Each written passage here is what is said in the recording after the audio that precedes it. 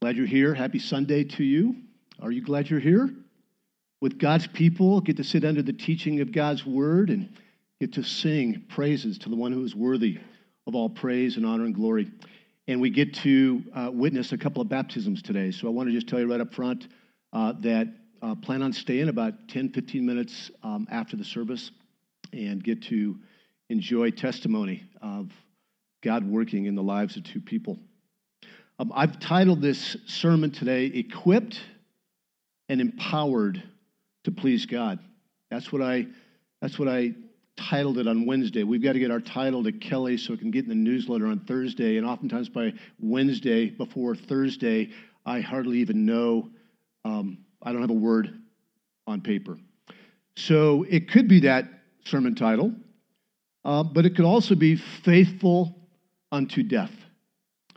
Faithful unto death.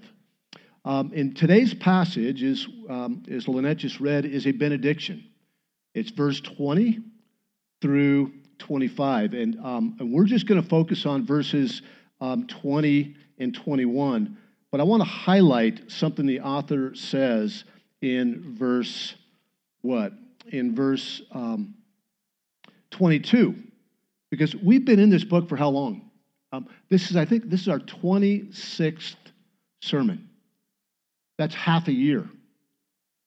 And this is 13 chapters. And this is what the author says in verse 22. He probably should have said it in chapter 1, verse 1, but he says it at the end of the book in verse 22. I appeal to you, brothers and sisters, bear with my word of exhortation, for I have written to you briefly. 26 weeks, briefly. So I'm going to go ahead and take advantage of that, and I'm going to speak to you briefly this morning, and we're going to actually go till about 11 o'clock. How's that? We're going to speak briefly. So this is a benediction. This is the end of the book where he wraps everything up, and we're going to wrap this book up really by focusing on two verses. What's a benediction? A benediction is a God-given, gospel-shaped word of blessing. Benediction comes from the Latin words good and speak. A benediction are good words. They are gospel words. They take God's promises and recast them into expected blessings. That's what a benediction is. It's a blessing that includes God's promises. Benedictions teach us to expect what only God can give, and the Bible is filled with them. They remind us that Jesus is better than anything or anyone that we could give our lives to.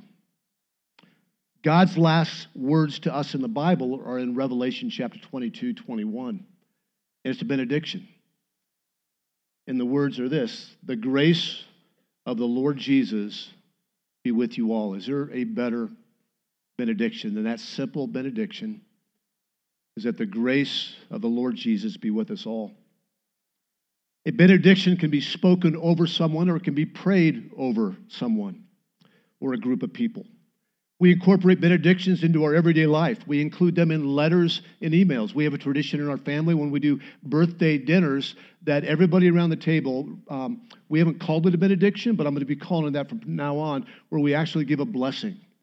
We tell them something about of how we see God's grace in their life. We pronounce a benediction, a blessing over them.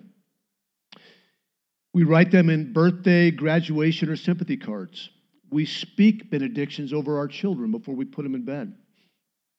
We use them to express what our hopes are that God will do for other people. These gospel-shaped blessings are meant to remind us of all the benefits that we have in Christ Jesus. And oftentimes, a benediction includes a charge on how to live our life. I think I mentioned this last week, that a very good friend of mine, a gentleman that led me to Christ, the first person I heard the gospel from many, many years ago, his name is Chuck Cook. And I just got word from my friend Kirk Yamaguchi, I think it was a week and a half ago, that Chuck has pancreatic cancer. And he's being sent home from Lutheran Hospital, and he is has hospice in the home. And my hope was that I could get down there this weekend to see him. And I got a note from a good friend of mine, Scott Stapp, that that he's in his last hours and that I can't go down and see him. So I wrote him a letter. I wrote him a benediction, and I want to share that benediction with you to kick off our service today.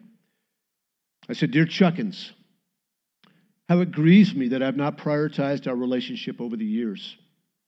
You, by the grace of God, have impacted me as much or more than any other human being.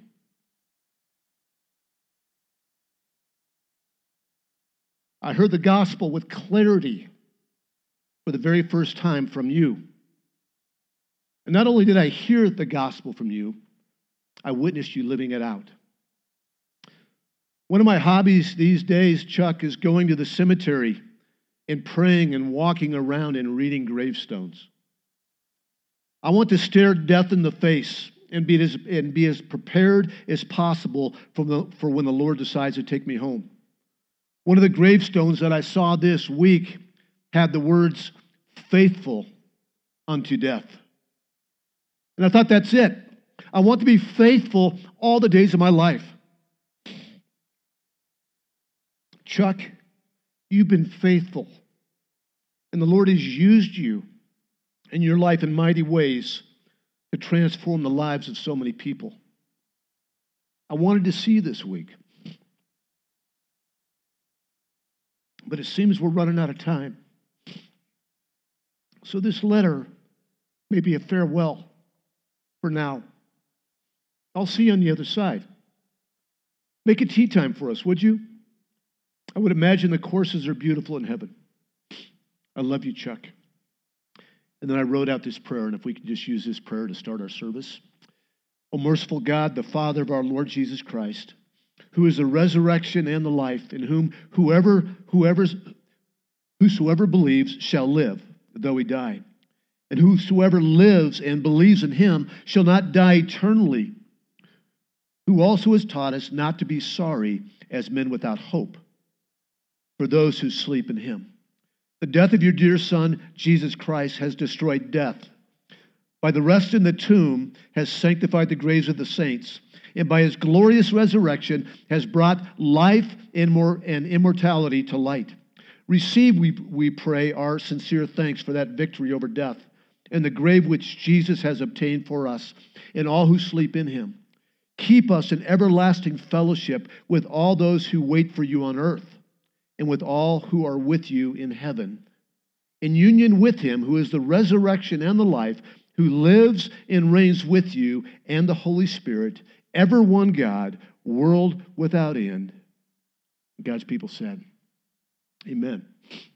There's value in benedictions. We learn to value benedictions when we know what it costs for us to be able to have a benediction. Jesus gave a benediction to his disciples immediately after his resurrection. In John chapter 20, verses 19, 21, and 26, he said, "Peace to you," 3 times. Why peace? And why after the resurrection and not before the resurrection? Because Jesus had to receive our curse for us to receive his blessing. That he took our sin so that we can be ever blessed and united with Christ.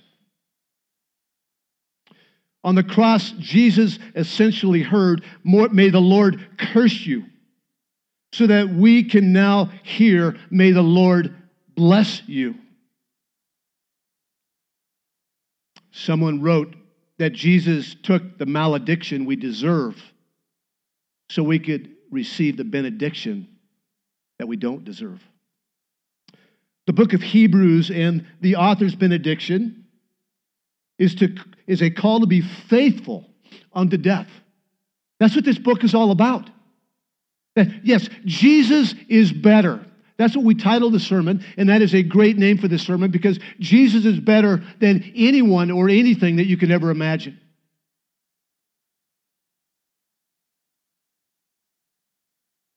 But the result of that statement, Jesus is better, is for us to live faithful unto death.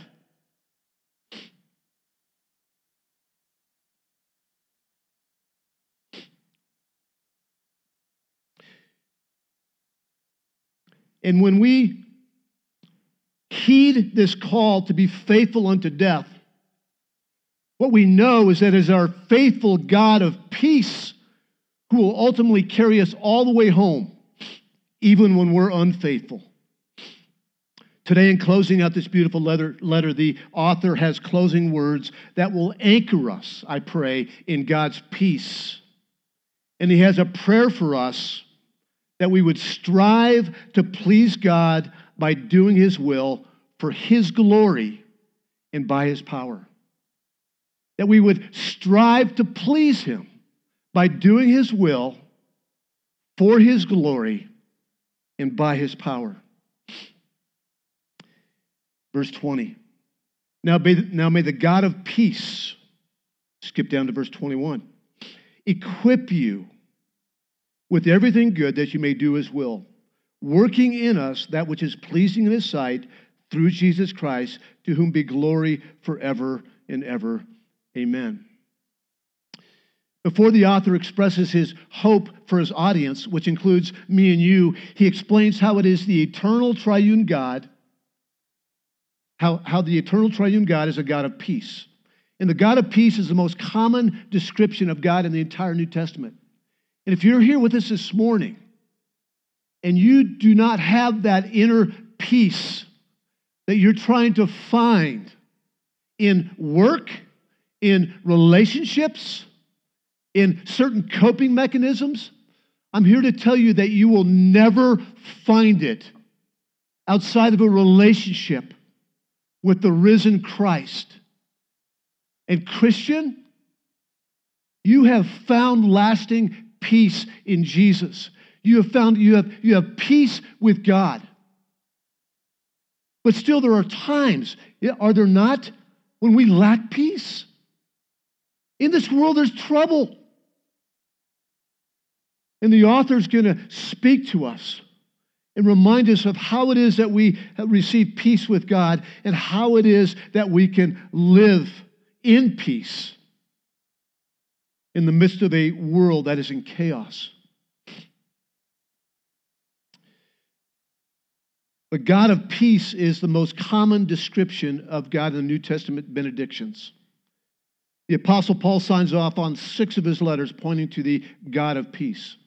So the question is, what makes God the God of peace?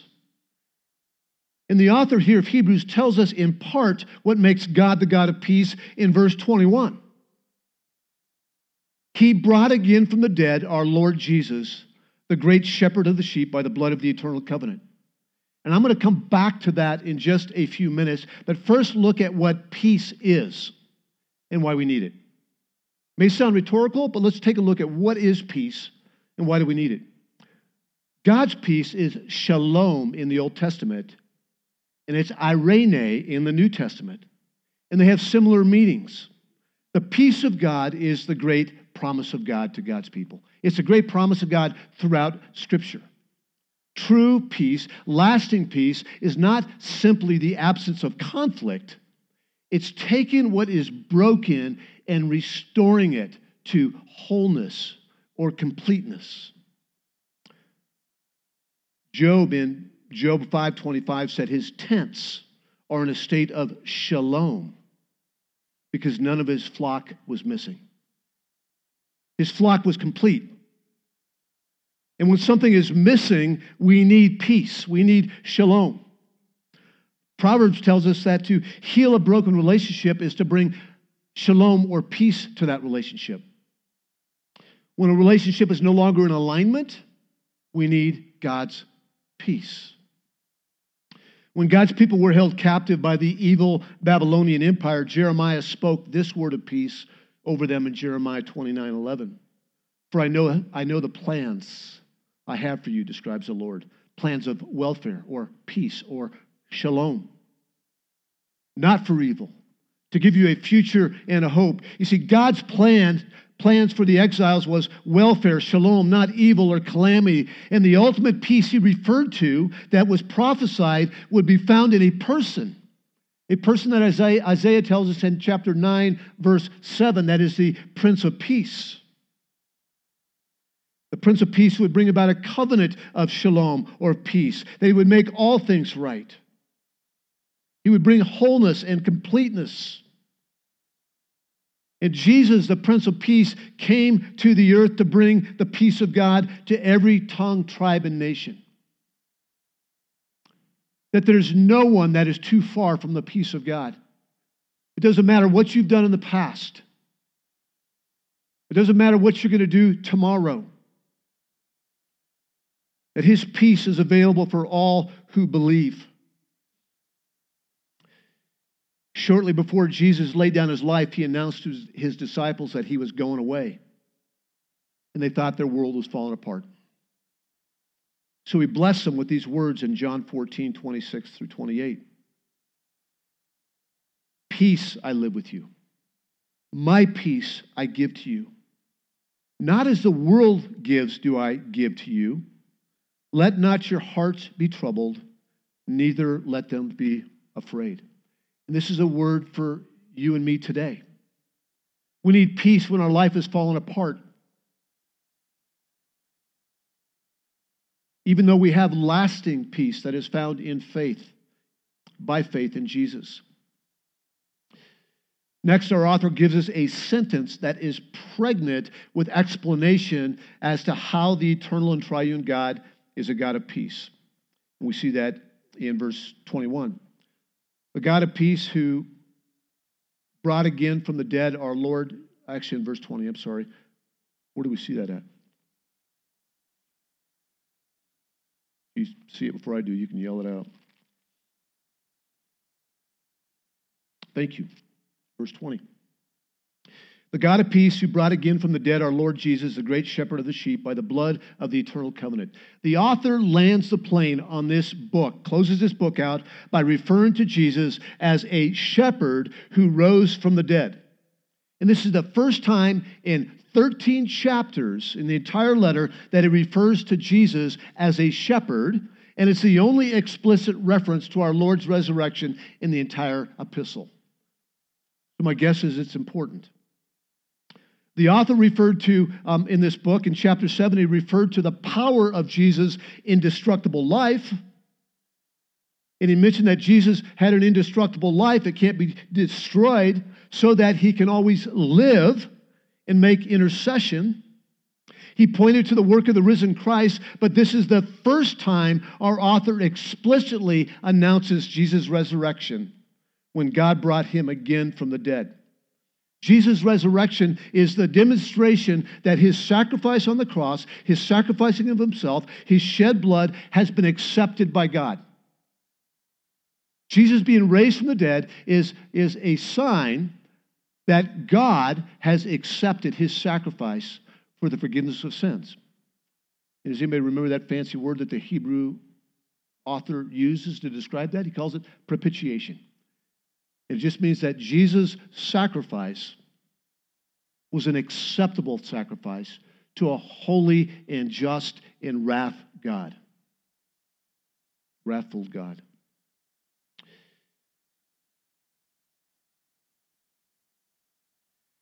He restored to wholeness the relationship between humans and their Creator. That's the point. Remember, I talked about that last week? I had one friend actually challenge me on that. He says, what do you mean that the point of Jesus' death on the cross was not the forgiveness of our sins? You heard me say that last week. He died so that we could be forgiven, but he died so that we could be forgiven so that we could have a relationship with a holy and just God. Because God, the triune God, can have nothing to do with sin. So he needed to take our sin. He who knew no sin became our sin that we might become what? The righteousness of God, the holiness of God. So Jesus restored to wholeness the relationship between humans and their Creator. Jesus made peace with messed up human beings when he died and rose again from the dead. How did this happen? It tells us at the end of verse 20, by the blood of the eternal covenant. Colossians 1:19 and 20 says, he made peace by the blood of the cross.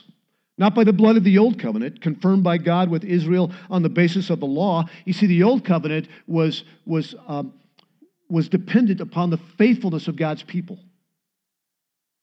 The new covenant is dependent solely on the faithfulness of God. Praise be to God. That the new covenant is not dependent upon my behavior. The new covenant is not dependent upon whether I blow it today or don't blow it today. God pronounced a new and everlasting covenant that would not be dependent upon the faithfulness of the people, but upon the faithfulness of the promise-keeping God. And God put forth this promise in Jeremiah 31. It was prophesied by Jeremiah. Listen to this. Behold, the days are coming, declares the Lord, when I will make a new covenant with the house of Israel and the house of Judah. Not like the covenant I made with their fathers on the day when I took them by the hand to bring them out of the land of Egypt. My covenant that they broke, though I was their husband, declares the Lord. For this is the covenant that I will make with the house of Israel after those days, declares the Lord. I will put my law within them. I will write it on their hearts, and I will be their God, and they shall be my people. This covenant was established by the shed blood of the good shepherd. And it's not dependent upon us, it's dependent upon him. In John chapter 10, Jesus identifies himself as the good shepherd who would lay down his life for his sheep. The author of Hebrews here refers to Jesus not as the good shepherd, but as what? As the great shepherd, because this good shepherd laid down his life, but he took it up again. So he's the great and reigning shepherd. And this great shepherd is with us every step of the way. And even though we walk through the valley of the shadow of death, we can fear no evil because the great shepherd is with us. His rod and his staff bring us comfort. He protects us. He leads us. He keeps us. And because of the reality of the living great shepherd, we can have sure peace and know that goodness and mercy will follow us all the days of our life. We have peace with God, and we have the peace of God because of the blood of the eternal covenant that raised him from the dead, Jesus, our great shepherd. Do you want peace this morning? Be reminded of these truths. Jesus died and rose again from the dead. After making purifications for sins, he sat down at the right hand of majesty. It's in him, the eternal Son of God, that you are anchored, and he will never let you go. This great shepherd upholds the universe by the word of his power, Hebrews 1:3, and he cares about you, and he intercedes for you even now. He is the great shepherd who will be faithful unto death. These are eternal promises. He's a mediator of a better covenant. And it's a better covenant because it's an eternal covenant.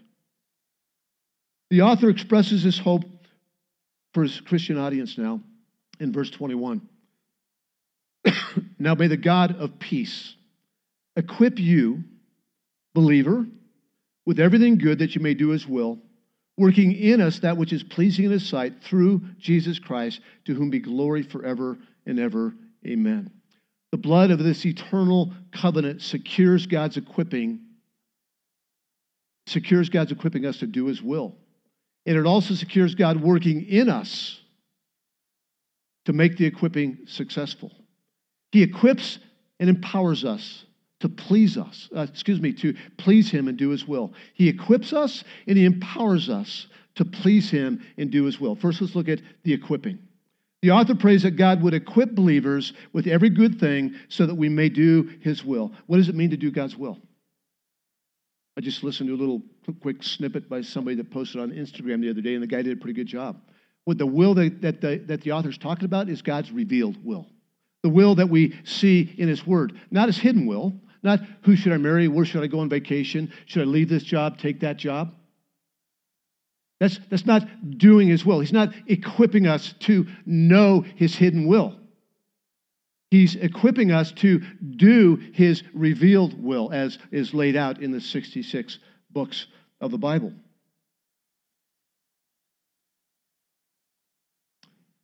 How would you summarize his will? If the author prays that God would equip believers for every good thing so that we may do God's will, what is God's will? It's the revealed Word of God in these 66 books. But I think we can summarize his revealed will as holiness.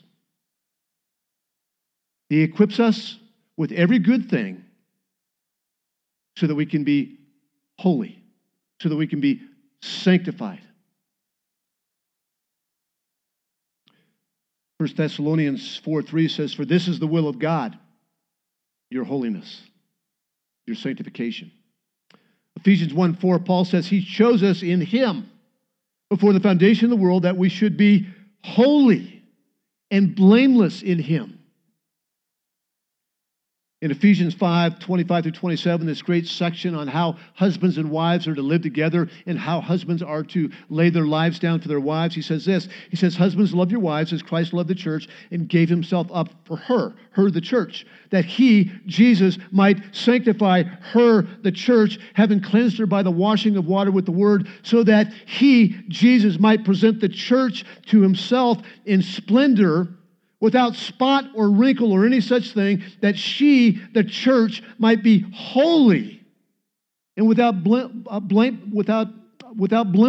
You want to know what the will of God is? It's for you to be holy. And praise be to God that holiness is not a requirement to be a child of God. What's required for salvation is God's faithfulness and the faith that he gives us to believe in his sacrifice on the cross. The work that he does in cooperation with our will is to, in our efforts, is to make us holy between the altar of salvation and the door to eternity, which is death. Let me say it another way. The will of God is to live out who it is that he says you already are. You're already holy. That your sin has been cast away as far as the east is from the west. You've been washed as white as snow. He took your sin and he clothed you in his righteous robes. But we're to progressively live that way. In a fantastic book that we need to get on our bookshelf, it's called Union with Christ. We're reading it in PLI. It's by Rankin Wilbourne. Rankin gives this beautiful picture of sanctification, of holiness. And he says that this whole picture of being clothed in Christ's righteousness is that over time we grow into that. It's like giving a 5-year-old boy a shirt, a perfect shirt that is going to fit him perfectly when he becomes a man. And he puts that shirt on and he grows into it. Just a great picture of God's progressive sanctification. So the author's prayer for us in this benediction is to be equipped with every good thing to do God's will. The word equip here isn't what we would normally think of. It means to be restored, to fix what is broken, to mend. Matthew uses this word to describe fishermen repairing their nets. Paul uses it in Galatians 6 as someone being restored spiritually. This word is used as describing the setting of a broken bone or repairing a dislocated limb. I was trying to think of an example of what it might, of what this word might be in our life today. My wife is out of town. She's out of town. She left town on Thursday. She gets back Wednesday. And I've never realized I could eat so much cereal in 2.5 days. And I've got to admit to you this. I confessed to somebody at the gym the other day. I got married at age 22. My wife was 20. In college, I never did my laundry. I was the oldest of 7. I had 6 younger siblings who do my laundry. And my wife's out of town. Don't judge me. And I've got clothes that are dirty that I need to wear. So I had to call her and say, where's the soap? What do I put the washer on? And I did laundry. And I digress. You're welcome. Thank you. Yeah. And then I put them in the dryer. And I had to call her. And she gave me the settings. And about 45 seconds later, she goes, wait, you didn't put this, what she named the shirt, this flowery shirt in there, did you? I said, I did. She says, it's cotton, it'll shrink, take it out. And I did. Here's the point. I'm watering plants. I don't garden either. I pick raspberries and blackberries and I put them in my mouth. I eat the tomatoes and the cucumbers. And I love watching my wife work in the garden. She likes, before you judge me there too, she loves being in the garden. It's sacrificial love for me. It's a labor love for her. So I was reminded of bindweed. Do you know what bindweed is? It's these angry, evil weeds that wrap around. It wraps around it. It doesn't just like grow up. It tries to choke the life out of it. And so I was pulling bindweed, mainly off of my raspberries and my blackberries. That's the main thing I care about. And what I was doing is I was equipping the plants to grow in a healthy manner by untangling them from that which binds them. So the author prays that God would mend and heal his people so that we can do his will, that he would take away our fear, that he would give us peace, that he would give us an increasing desire to live for his will and not our own will, that he would enable us to lay aside every sin and weight that so easily wraps around us, entangles us. These are some of the good things that he equips us with. He puts us back together daily so that we can do his will. He's also given us other good things to help us do his will. And these other good things are means of grace that enable us to please him and do his will. Things like the word and his spirit and this weekly gathering and Christian community throughout the week. And we're going to talk about those in just a couple of minutes. But the author's prayer moves from equipping us to do his work to empowering us to do that which is pleasing in his sight. What's pleasing in his sight? Well, what's pleasing in his sight is when we do his will. But I would take it a step further. It's when we joyfully and willfully want to please him by doing his will. And how do we do his will? Through Jesus, it says. Through Jesus. Towards the end of verse 21. We can do all things through Christ Jesus who strengthens us. And how can we do all things? It's because we are in Christ. And being in Christ, union with Christ, this is a doctrine that isn't talked about a ton. But Paul uses the words in Christ over 150 times in the New Testament to describe our relationship with the living God.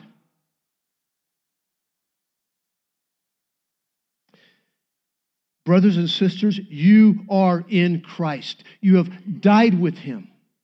You were buried with him. You've been raised from the dead with him. You are forever anchored to him. All he has is yours. You've been given every spiritual blessing in Christ Jesus. Everything that Jesus has, everything that Jesus is the heir of, you have the same inheritance waiting for you. Our union with Christ and all of its benefits are secure. There's nothing we need to do to improve it. Our union is what it is. We've died, we've been buried, and we've been raised with Christ. But our communion I'm going to differ between our union and communion. Our communion with the living God can grow old and cold. It's in the soil of deeper communion with the triune God that our desire and His power meet. Our desire, our labor, and His power meet to enable us to please Him by doing His will. There's dual responsibilities. We have a responsibility, and God has a responsibility. And Paul talks about these dual responsibilities in Philippians 2, 12 through 13. And I'm sorry I don't have any scriptures on the screen. That's me. That's on me. Paul says this, "Therefore, my beloved Christians, as you have always obeyed, so now, not only as in my presence, but much more in my absence, work out your salvation with fear and trembling." There's work for the Christian to do. We're not saved by works. We don't earn our salvation, but we work out our salvation. And one of the ways that we do that is by desiring to please God and doing His will. So, as you have always obeyed, so now, not only as in my presence, but much more in my absence, work out your own salvation with fear and trembling. Listen to this. For it is God who works in you, both to will and to work for His good pleasure. Pleasing God by doing the will of God requires work, and it also requires dependence upon God to work in us. The Christian walk presents a tension as we hear the words throughout Scripture, "Come to me, all who are weary and heavy laden, and you will find" what? Rest. And then at the same time, there's a call to pick up our cross and follow Him. Jesus describes this shared responsibility in our spiritual progress using the word abide in John 15. Abiding is a posture of reliance for care and, might I say, even survival, like branches depending upon a vine, which is exactly the context in which Jesus uses this word in John 15, 4 through 5. Jesus says, "Abide in me. Abide in me as the branch cannot bear fruit by itself unless it abides in the vine, neither can you unless you abide in me. For apart from me," what? "You can do nothing. Nothing of any good, nothing that's lasting." Over the years, I've used a sailing example to describe our submitting primarily to the Spirit of God. But I'm going to use it to make a point here today. The Christian life is like a sailboat in waters where the empowering wind of God's grace is always blowing. The Spirit of God, the empowering grace of God is always blowing. Our job is to step into it, to catch it, if you will. The Christian life is not a raft where we just sit back and drift along. And it's also not a rowboat where we white-knuckle the rows through the tribulations of life.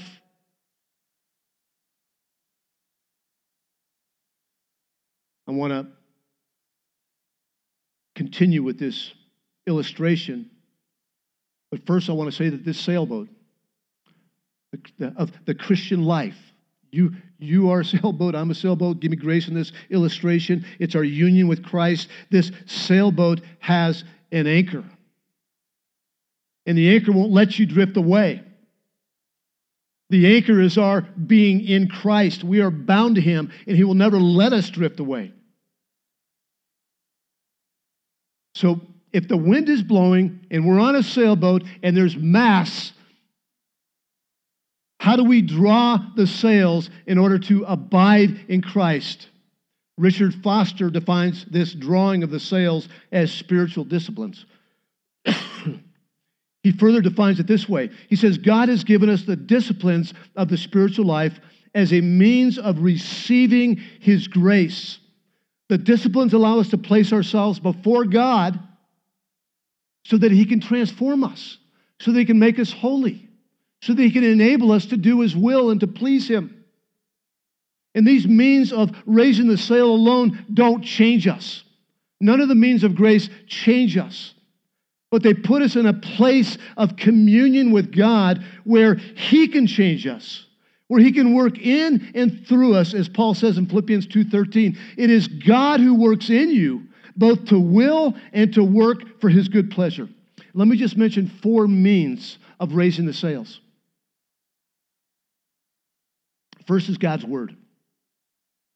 The first means of raising the sail is to read God's Word and to sit under sound teaching of God's Word.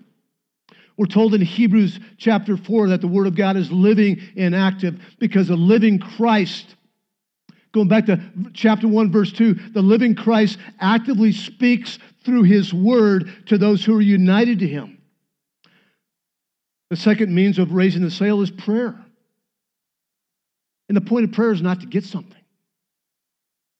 The point of prayer is to get more of someone.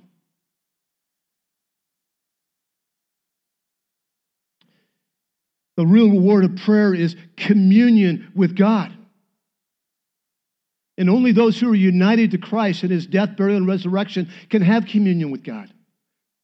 But if you're united with Him by faith, His door is always open. He has an open door policy. His ear is always inclined to you, whether you come to Him for the 50th time or the first time with something. His eyes are always on you. His arms are always open to you.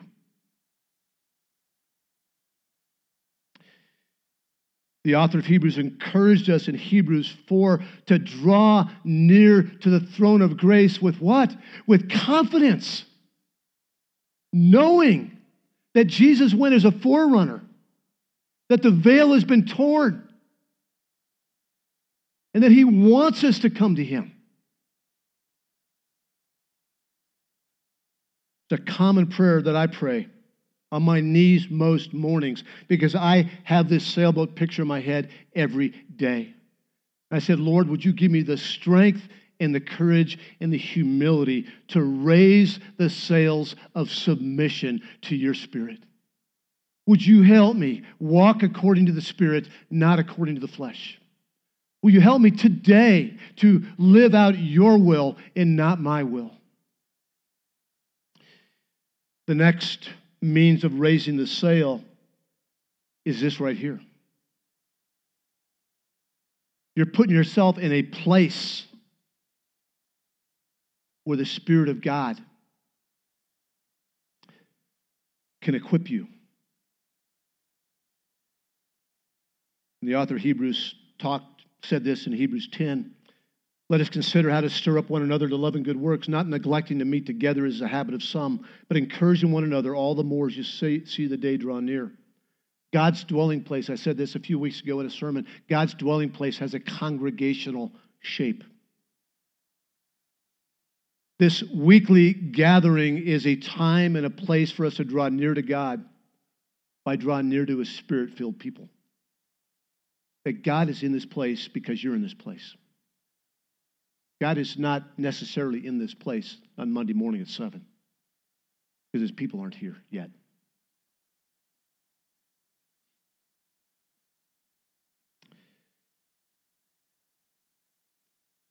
In the final means of raising the sail, there's others. These are the ones that were highlighted in the book of Hebrews. We not only gather weekly with the saints, but we live in relational community with one another throughout the week. Not because we have to, but because we need to. He says in Hebrews chapter 3, exhort one another every day, as long as it is called today, that none of you may be hardened by the deceitfulness of sin. And what he's saying here is that any of us and all of us are prone to be hardened by the deceitfulness of sin. And we need the encouragement and the fellowship of other believers to come alongside us. These sail-raising disciplines are not a one-time experience. They're disciplines designed for you to abide in Christ and to commune with the living God on an ongoing basis. This is where the joyful and peaceful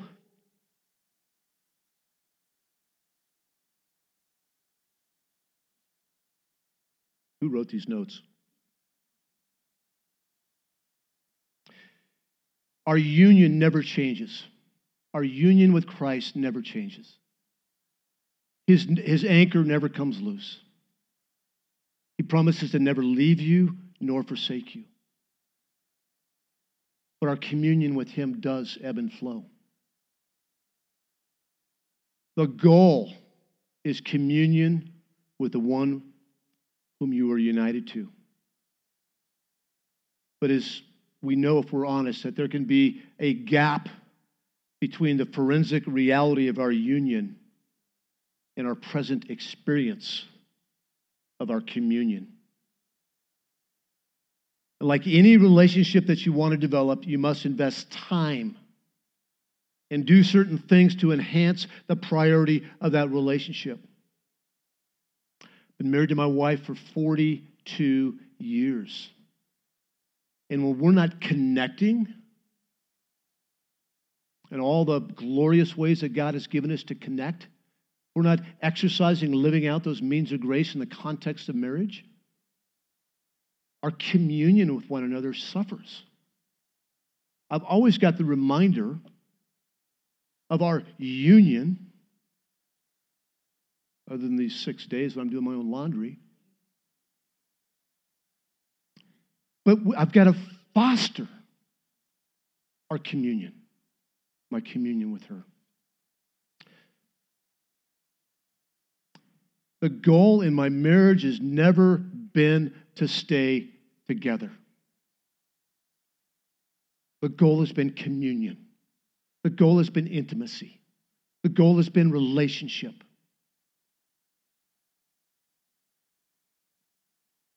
So Christians, we must draw the sail repeatedly and habitually, or we won't move.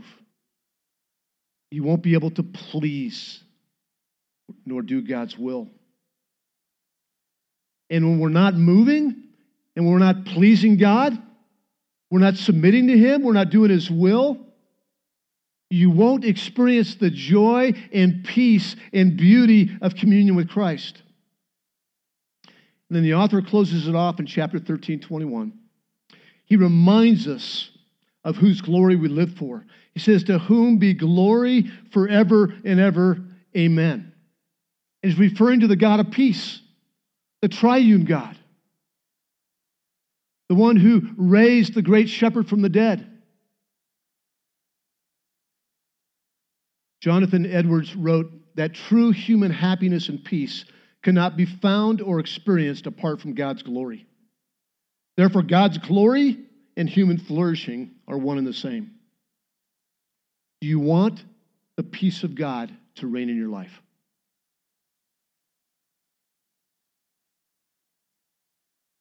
There is a lack of peace in the church today. Not just this church, but I'm talking about in the hearts and heads and minds of people that are united to the living Christ. And the reason that we lack peace is because we have a shallow and hollow communion with our God.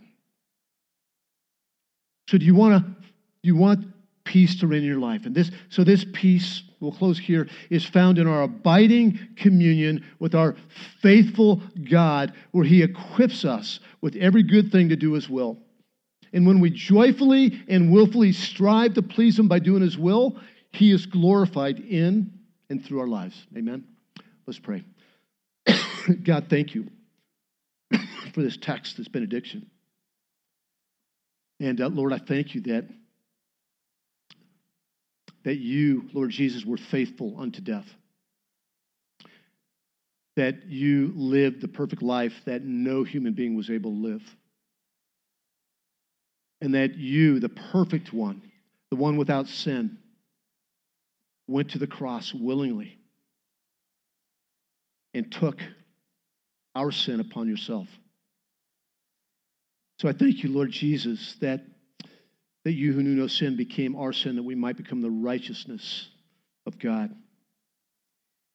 And Lord, I pray that because of your faithfulness unto the end, and because by faith we are united to you in your death, burial, and resurrection, I pray that you would providentially and spiritually, through the Spirit of God, equip us to be able to please you by doing your will. And I pray that that equipping would be rooted in the soil of communion with the triune God. And I thank you that that's the end. That's why you died. So that we can have communion with you. And that out of that communion you would be glorified by our willing and joyful pleasing you by doing your will. We love you. We thank you that you loved us first. And all of God's people said.